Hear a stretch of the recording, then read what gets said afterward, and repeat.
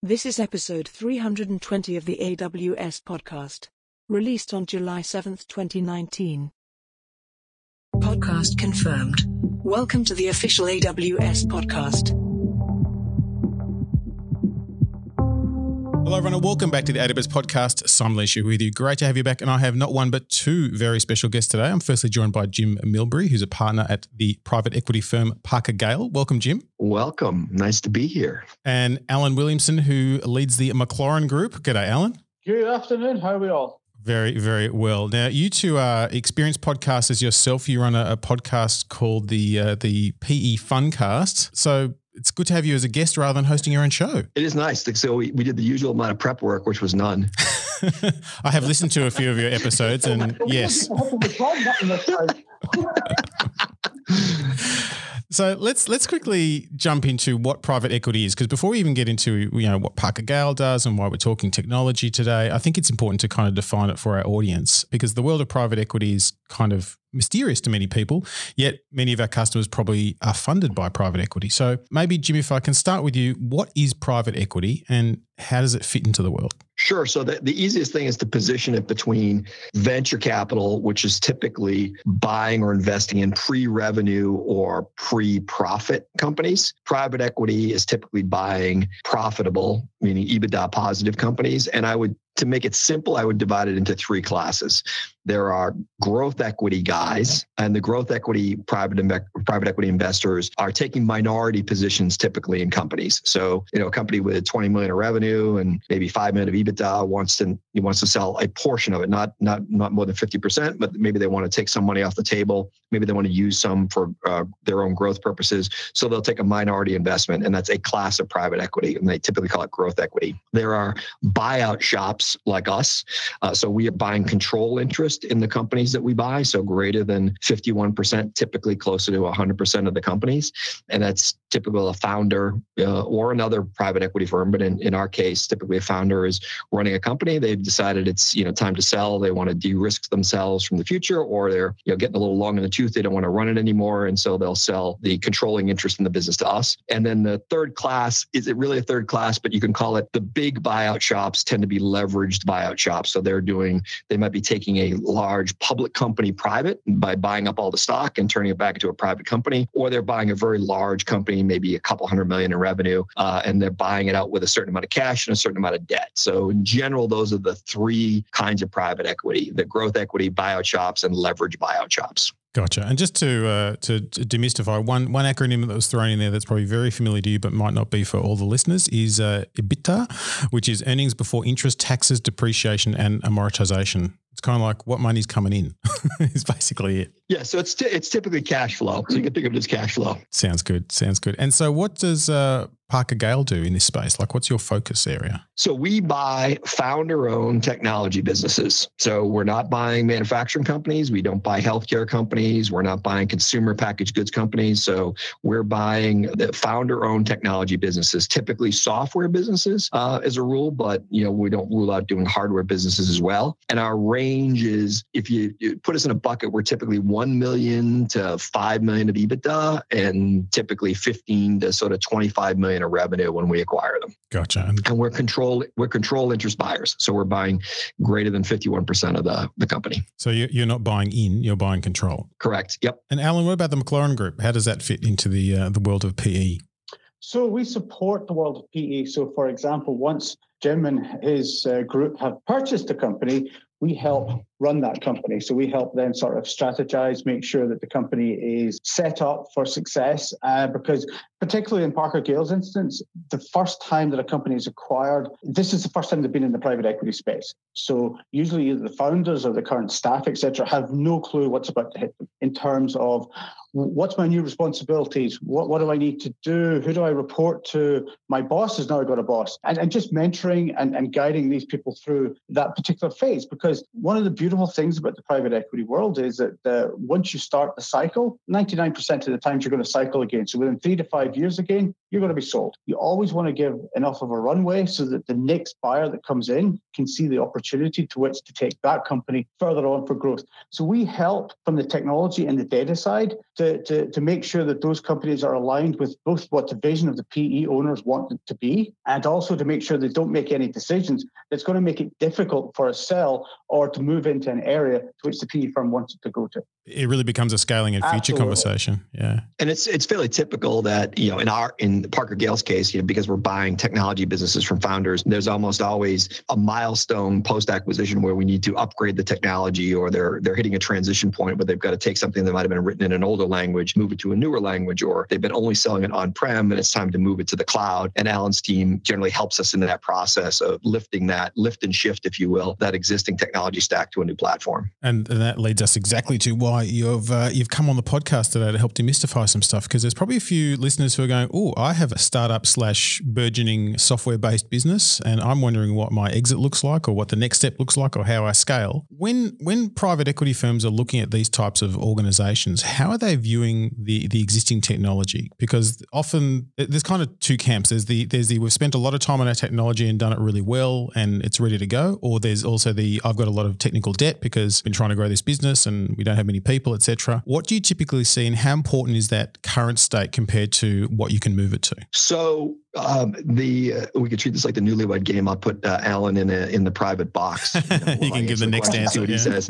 So in ventures case, they're often inventing science, and so your stacks, your languages are going to be very modern, very little technical debt. Private equity buyers were, whether you're buying technology companies or you're buying a manufacturing company that uses technology, there's typically quite a bit of technical debt. So you're not going to be in the latest and greatest version of anything. Resources have typically been constrained, and if you look at how founders typically started these businesses, they started them on a shoestring. They built them up. If we're buying them, they typically weren't venture deals to begin with. So the founder carried the business on their own back, poured any of the profits back into the business as they grew it. At some point, the business starts throwing off cash or EBITDA, and the founder starts taking money out of the business every year, doesn't go into the office every day anymore. Maybe they buy a boat and then they wake up one day and they realize, hey, this is a good time to sell. I want to de-risk myself. Because of that, there's probably investments in the business, typically in the software and hardware, that haven't been made, or big shifts that need to happen. So by the time we get involved, there's quite a bit of technical debt. Interesting. And Alan, what's your view on how this all fits together?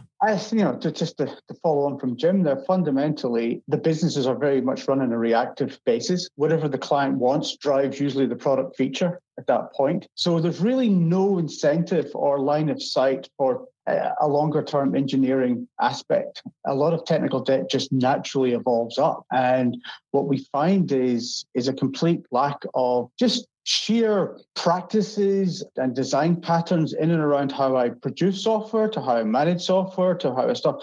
It seems strange to say some of these things out loud now, but we wouldn't be surprised because we've seen a lot of it now. But things like version control isn't common. Things like alert systems, for example. The alert system is the customer telling the company, "Oh, we can't get to your website anymore." Things like production servers, etc. It seems to be, the cleaner accidentally unplugged it in the cupboard when she was putting in her vacuum cleaner, and now the whole site's down. We've seen everything from that respect, and it's not that it's simply a lack of knowledge. It's not that people have woefully. It's not malice. Something. It's just they don't know what the alternatives are. Absolutely not. And I believe you guys do something with this thing called cloud. We hear an awful lot of that. Oh, we're in the cloud. We're in the cloud. Both Jim and I have learned to sort of smile sweetly and look at them just like your 4-year-old has shown you a trick and said, that's great. You're going to make a life out of this. But really you're thinking, okay, there's some work here to be done. The sort of the big one that we often see, which I'm sure you guys have seen an awful lot too, is they run the cloud like a traditional data center. And it's not because they don't know it is because they don't know how to use the cloud, but that's all they know is how to run up a server, SSH into it, and manage it from that perspective onwards. Yeah, and it's kind of that good enough thing. It's interesting your comment about lack of version control. That is something that I've seen in a few places, and it still surprises me because you would think it's kind of like surely everyone knows that you use version control, but it's often not the case. And when you're looking at some of these companies, are there any like real red flags that would make you say, hey, I'm not comfortable in making this investment because of the technology debt that's here? It'll vary by PE firm because we're buying software companies. Typically, the answer to that is no. You might make the argument it's running on an IBM mainframe and CICS and COBOL. We might not touch that. But we've got companies that have software written in PowerBuilder, which is pretty long in the tooth at this point. We've got a company running on, I'm still going to call it the AS400 because nobody knows it as iSeries or PowerA. Still running an AS400 with RPG. And we're doing a migration off those platforms over time, but there's a heck of a lot of software that's been built over a lot of years that adds real value to the customer, but it's in a fairly old stack to the point of version control. I mean, I think they always have version control. A lot of times it's, Fred keeps a copy on his laptop and Sally keeps a copy on her laptop. That's a kind of version control. Exactly. In a different directory. The important thing is going into it. If you're a private equity shop that buys nothing but manufacturing companies, you probably know a heck of a lot about ERP systems or, the software that runs those manufacturing plants.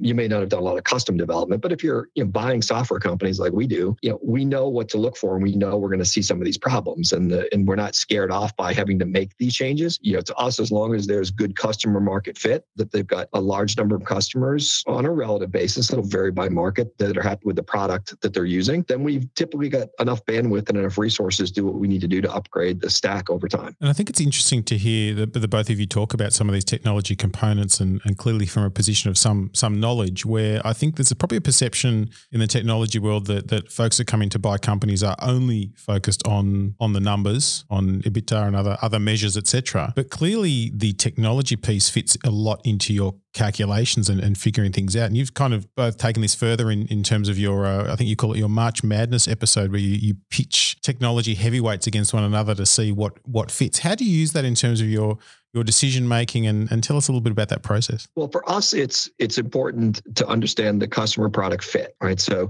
at a comparative level, venture guys are not going to invest in a market that isn't at least $1 billion market, right? Because they're going to have 8 zeros or eight total zeros, meaning they're not going to get their money back, and maybe one unbelievable home run. And to get an unbelievable home run, you've got to have a big enough market that somebody's going to pay you $1 billion for your company. In private equity, I mean, we've been very successful with deals where it's a $200 or $300 million marketplace, and we were maybe the number two vendor in that marketplace. You can make a nice return. You can get 2 to 3 times your money, managing those businesses well.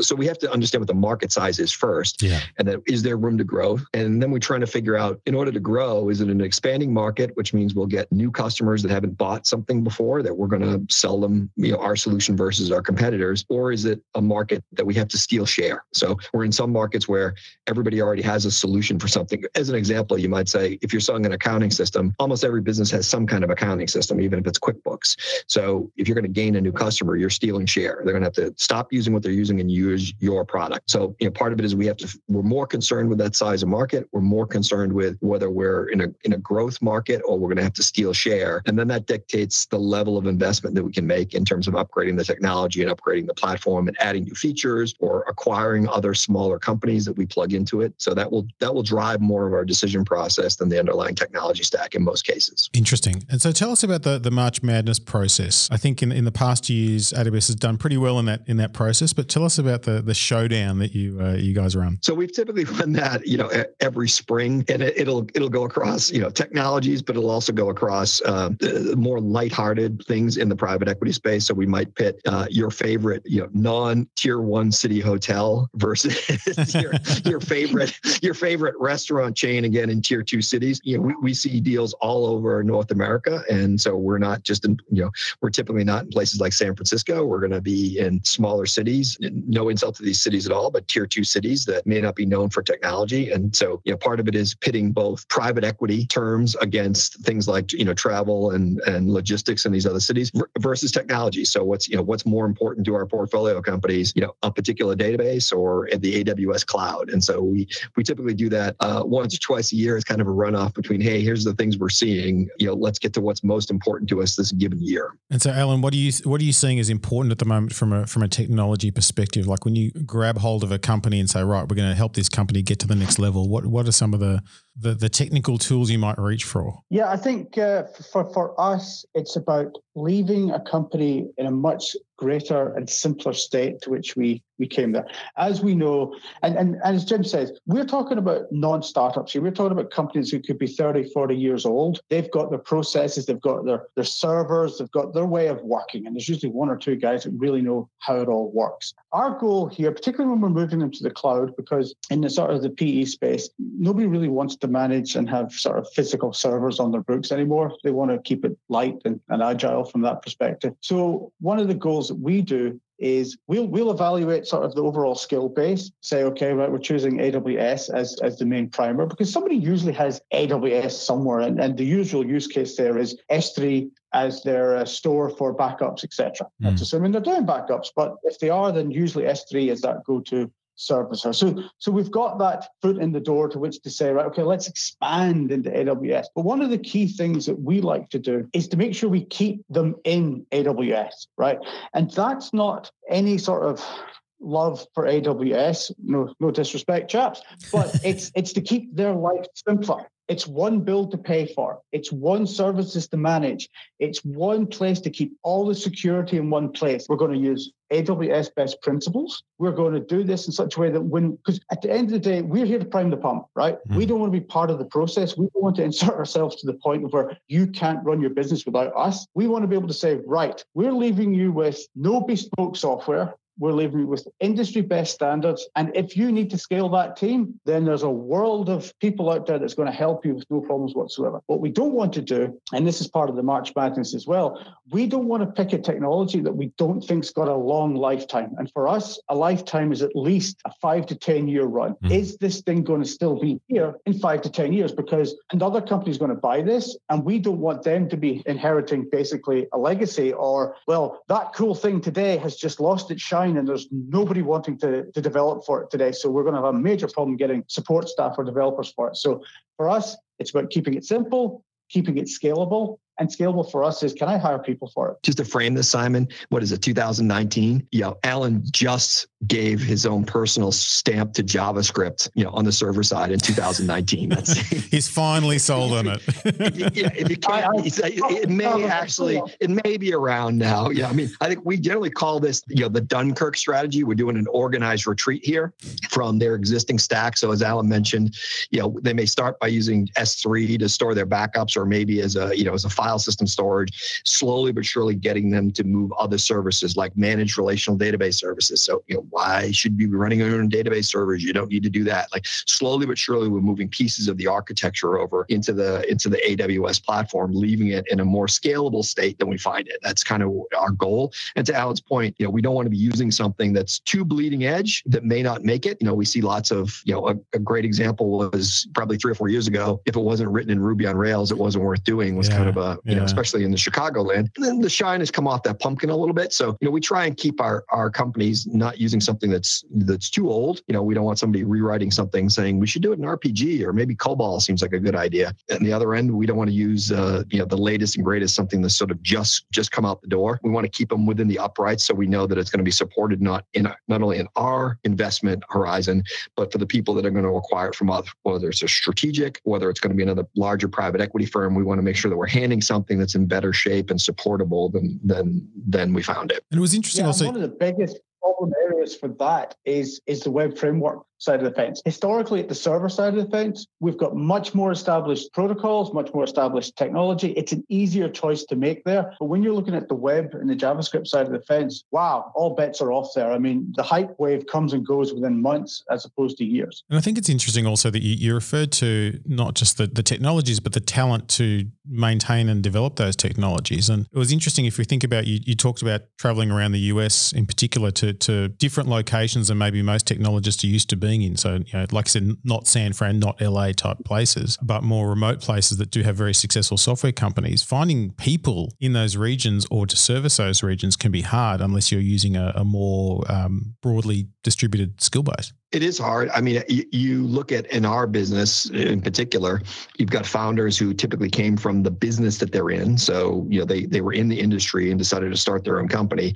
They went down the street and found, a software developer that they could find that they knew, and that software developer built it in whatever stack he or she knew. They weren't architecting this thing. They sort of fell into an architecture over time. By the time, we come along, that's when the re-architecting needs to happen, and you're skilling people up in these different cities. So it involves training. It also involves, getting them to raise their head up, to Alan's point, sitting in Richmond, Virginia, nobody else in Richmond's doing this. Hey, what if we raised our heads slightly higher? Because there's this thing called the internet. And we might actually be able to find people that are not in Richmond that may have some idea about a better way to do this. A lot of it is that kind of thing that, we're going to have to bring some of these, leading edge skills from the Bay Area, from Boston, Austin, San Francisco into these other cities, but do it in a way that is maintainable as opposed to trying to invent science. Interesting. And what about the future of private equity and the way you measure organizations? There's a lot of use of AI and ML in different domains, et cetera, and using it to help process large amounts of data, et cetera.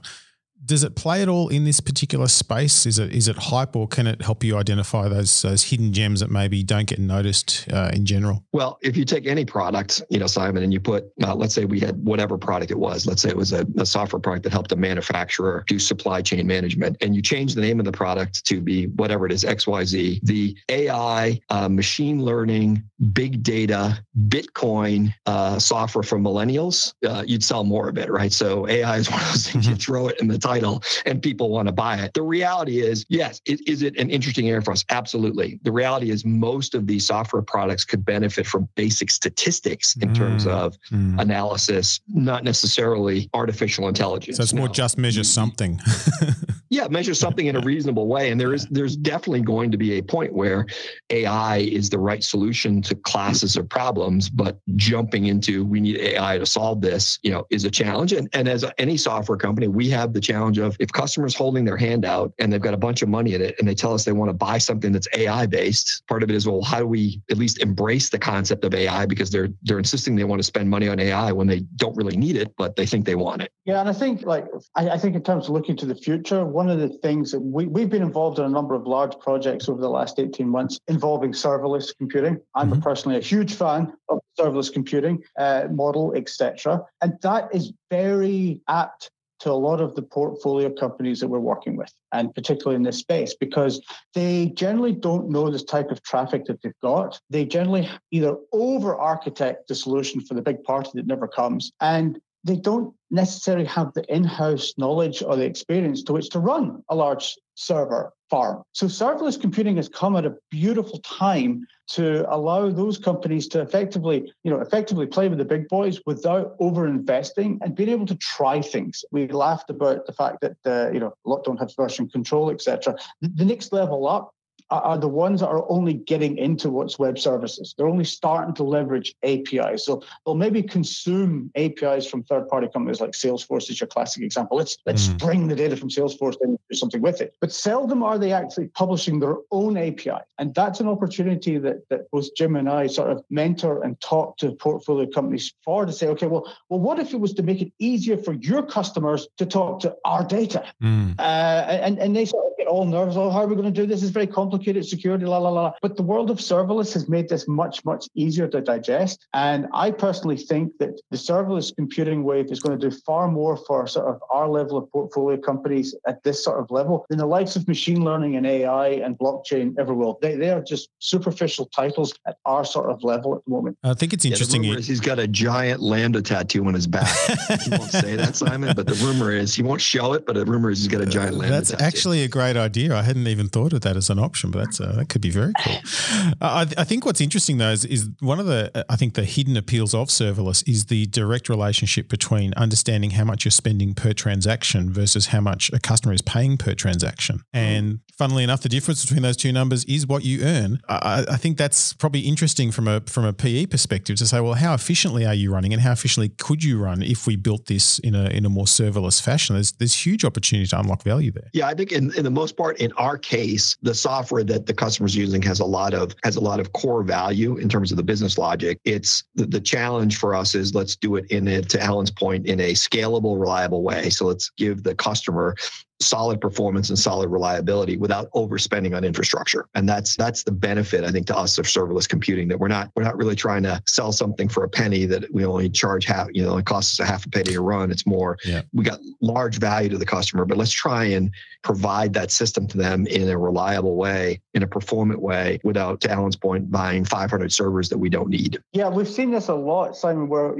we'll go in, we hear the size of their Amazon bill, and then, you look at them and say, wow, as an AWS shareholder, I applaud you and thank you. As a technologist, I'm buying inside. I mean, holy crap. And in the last two big serverless projects we've had, we've literally had the CFO come to us and say, I think there's a mistake with the AWS bill. Why? There's 3 zeros that are no longer on it. Yeah, you weren't running as much as you thought you were. The traffic of your site wasn't what you think it is, and the number of servers that you have, you don't need that many. So, because people get excited, in many respects, I would have to put some of this blame at your door as well. You've made it too easy to run up servers. You've made it too easy to say, okay, let's put servers on the West Coast and the East Coast, just in case the East Coast goes down. I say, okay, could you just go and look at the AWS Health Board and see, when have they ever gone dark? You're not a business that needs to be up again in a second. You're the sort of business that could tolerate an hour's worth of downtime or 6 hours worth of downtime. And let's be frank here, people, if AWS does go dark in the East Coast, they aren't going to be worried about you. The internet as a whole has gone big time problem. So let's temper our importance and get back to a reality that actually can make this business work. Yeah, see, the simple thing is we just use as a status page for our companies, the Netflix status page. So if Netflix is down, that's our built-in excuse that you don't really have to worry. That it's a bigger problem than us. So when Netflix is back up, you'll probably be back up. Well, I think it's also about choosing the right things to build the right way, and this is the function of technical debt. Is it you make the best decision you can at the time with the skills you have at the time, and you kind of move on. And there's often that optimization piece that we're kind of not used to doing, because I think if you consider, it was only a few years ago that it was more normal to just deploy some servers in a rack somewhere and physically build stuff. They're the mental models and the habits we still have. So the concept of coming back every few months and saying, well, how can I make this cheaper is not built into our workflow. And I guess, Alan, that's where you're coming from in terms of saying, hey, there's a lot we can do. If you just revisit quickly, you can really change the equation. What's really interesting is you can actually re-architect in that way, making your application more reliable and more performant while spending less money. I think that's the conundrum for most folks is they've overbuilt, they've over-provisioned servers, but they've still architected in a way that they're not getting the performance or the reliability they need. You can actually lower your bill at AWS and have a more performance, more scalable, piece of software by architecting it the right way. And that's often surprising to people. Yeah, and the classic use case that still we see time and time again is HA proxies or Nginx running inside EC2 instances for load balancing. It's like, what? Hello? Don't need that. Get yourself out of that. And again, it's simply lack of knowledge. And it's also running towards something that they know. But we've spent years in these HX proxy scripts. We know exactly how this works. And we can, I say, yeah. But you're not in the business of load balancing. You're in the business of making this widget. Get out of that business. And, Jim made the point earlier before, it says managed databases is another area that we say, okay, right, guys, get out of that business. You need to store data. You need to query data, but can you leave the logistics of running a database server to those that are doing it? And the other area of the three-legged stool in this respect, and Jim is very funny when he gets into his rant about this, is security. Do you think your security team is going to beat the security team running at AWS trying to keep away all the bad people from this surface? And, it's that, get back to what you do. Yeah, but we've got Dave who knows a lot about, Dave knows a lot about network security. So, we just leave it up to Dave. Yeah, that's the problem. It's like, and that is a bias that we have to get past. It's like you're one guy that sort of knows something about PC security that doth not a advanced anti-phishing, anti-attacking squad make. Mm-hmm. Yeah, it's a challenge when you step up, when you scale up as well. Hey, Jim, where do people find the PE Funcast? How can they get involved? So you can certainly get it on the iTunes. I'm saying like my dad would say it, the iTunes, the Google, the Amazon. You can certainly find it on iTunes. It's the Private Equity Fundcast. It's on our website, parkergale.com. It's in Google Play, wherever, whatever is wherever good podcasts are found. Is that yeah, exactly. Wherever the good podcasts are found, that's where we are. And Jim, I have to thank you for making the ability to get on the podcast, because I believe you had a knee-breaking incident recently. Yes, we're not exactly sure how I broke my kneecap, but I was in a hip to knee cast here for the last 2 weeks that is removable. As it turns out, that they get you out of that. They put another kind on where you use a little Allen wrench where it's supposed to turn your knee, every so many hours, so it'll continue to bend. I found that to be a less than pleasant process. I can imagine. That's why you stick to software, not hardware. Exactly. Yeah, it's a hardware problem, right? Well, I want to thank you both for coming onto the podcast. If only for encouraging me by mentioning not one but two technologies I have prominently on my resume, which is Kix COBOL and Power Builder. I have qualifications in both, so if you need anyone to clean up that technical debt, you know how to reach out to me. Well, as a matter of fact, we got some Pibbles. We're not sure what actually is in them. Oh, man, I'm good with Pibbles. I've had Pibbles for years. Separately, it's like a Star Trek episode, right? The Trouble with Pibbles, right? Alan, thanks so much for joining us. Welcome. And Jim, thank you for joining us. Thanks again, guys. Excellent. And thanks everyone for listening. We do love to get your feedback. AWSpodcast@amazon.com is the place to do that. And until next time, keep on building.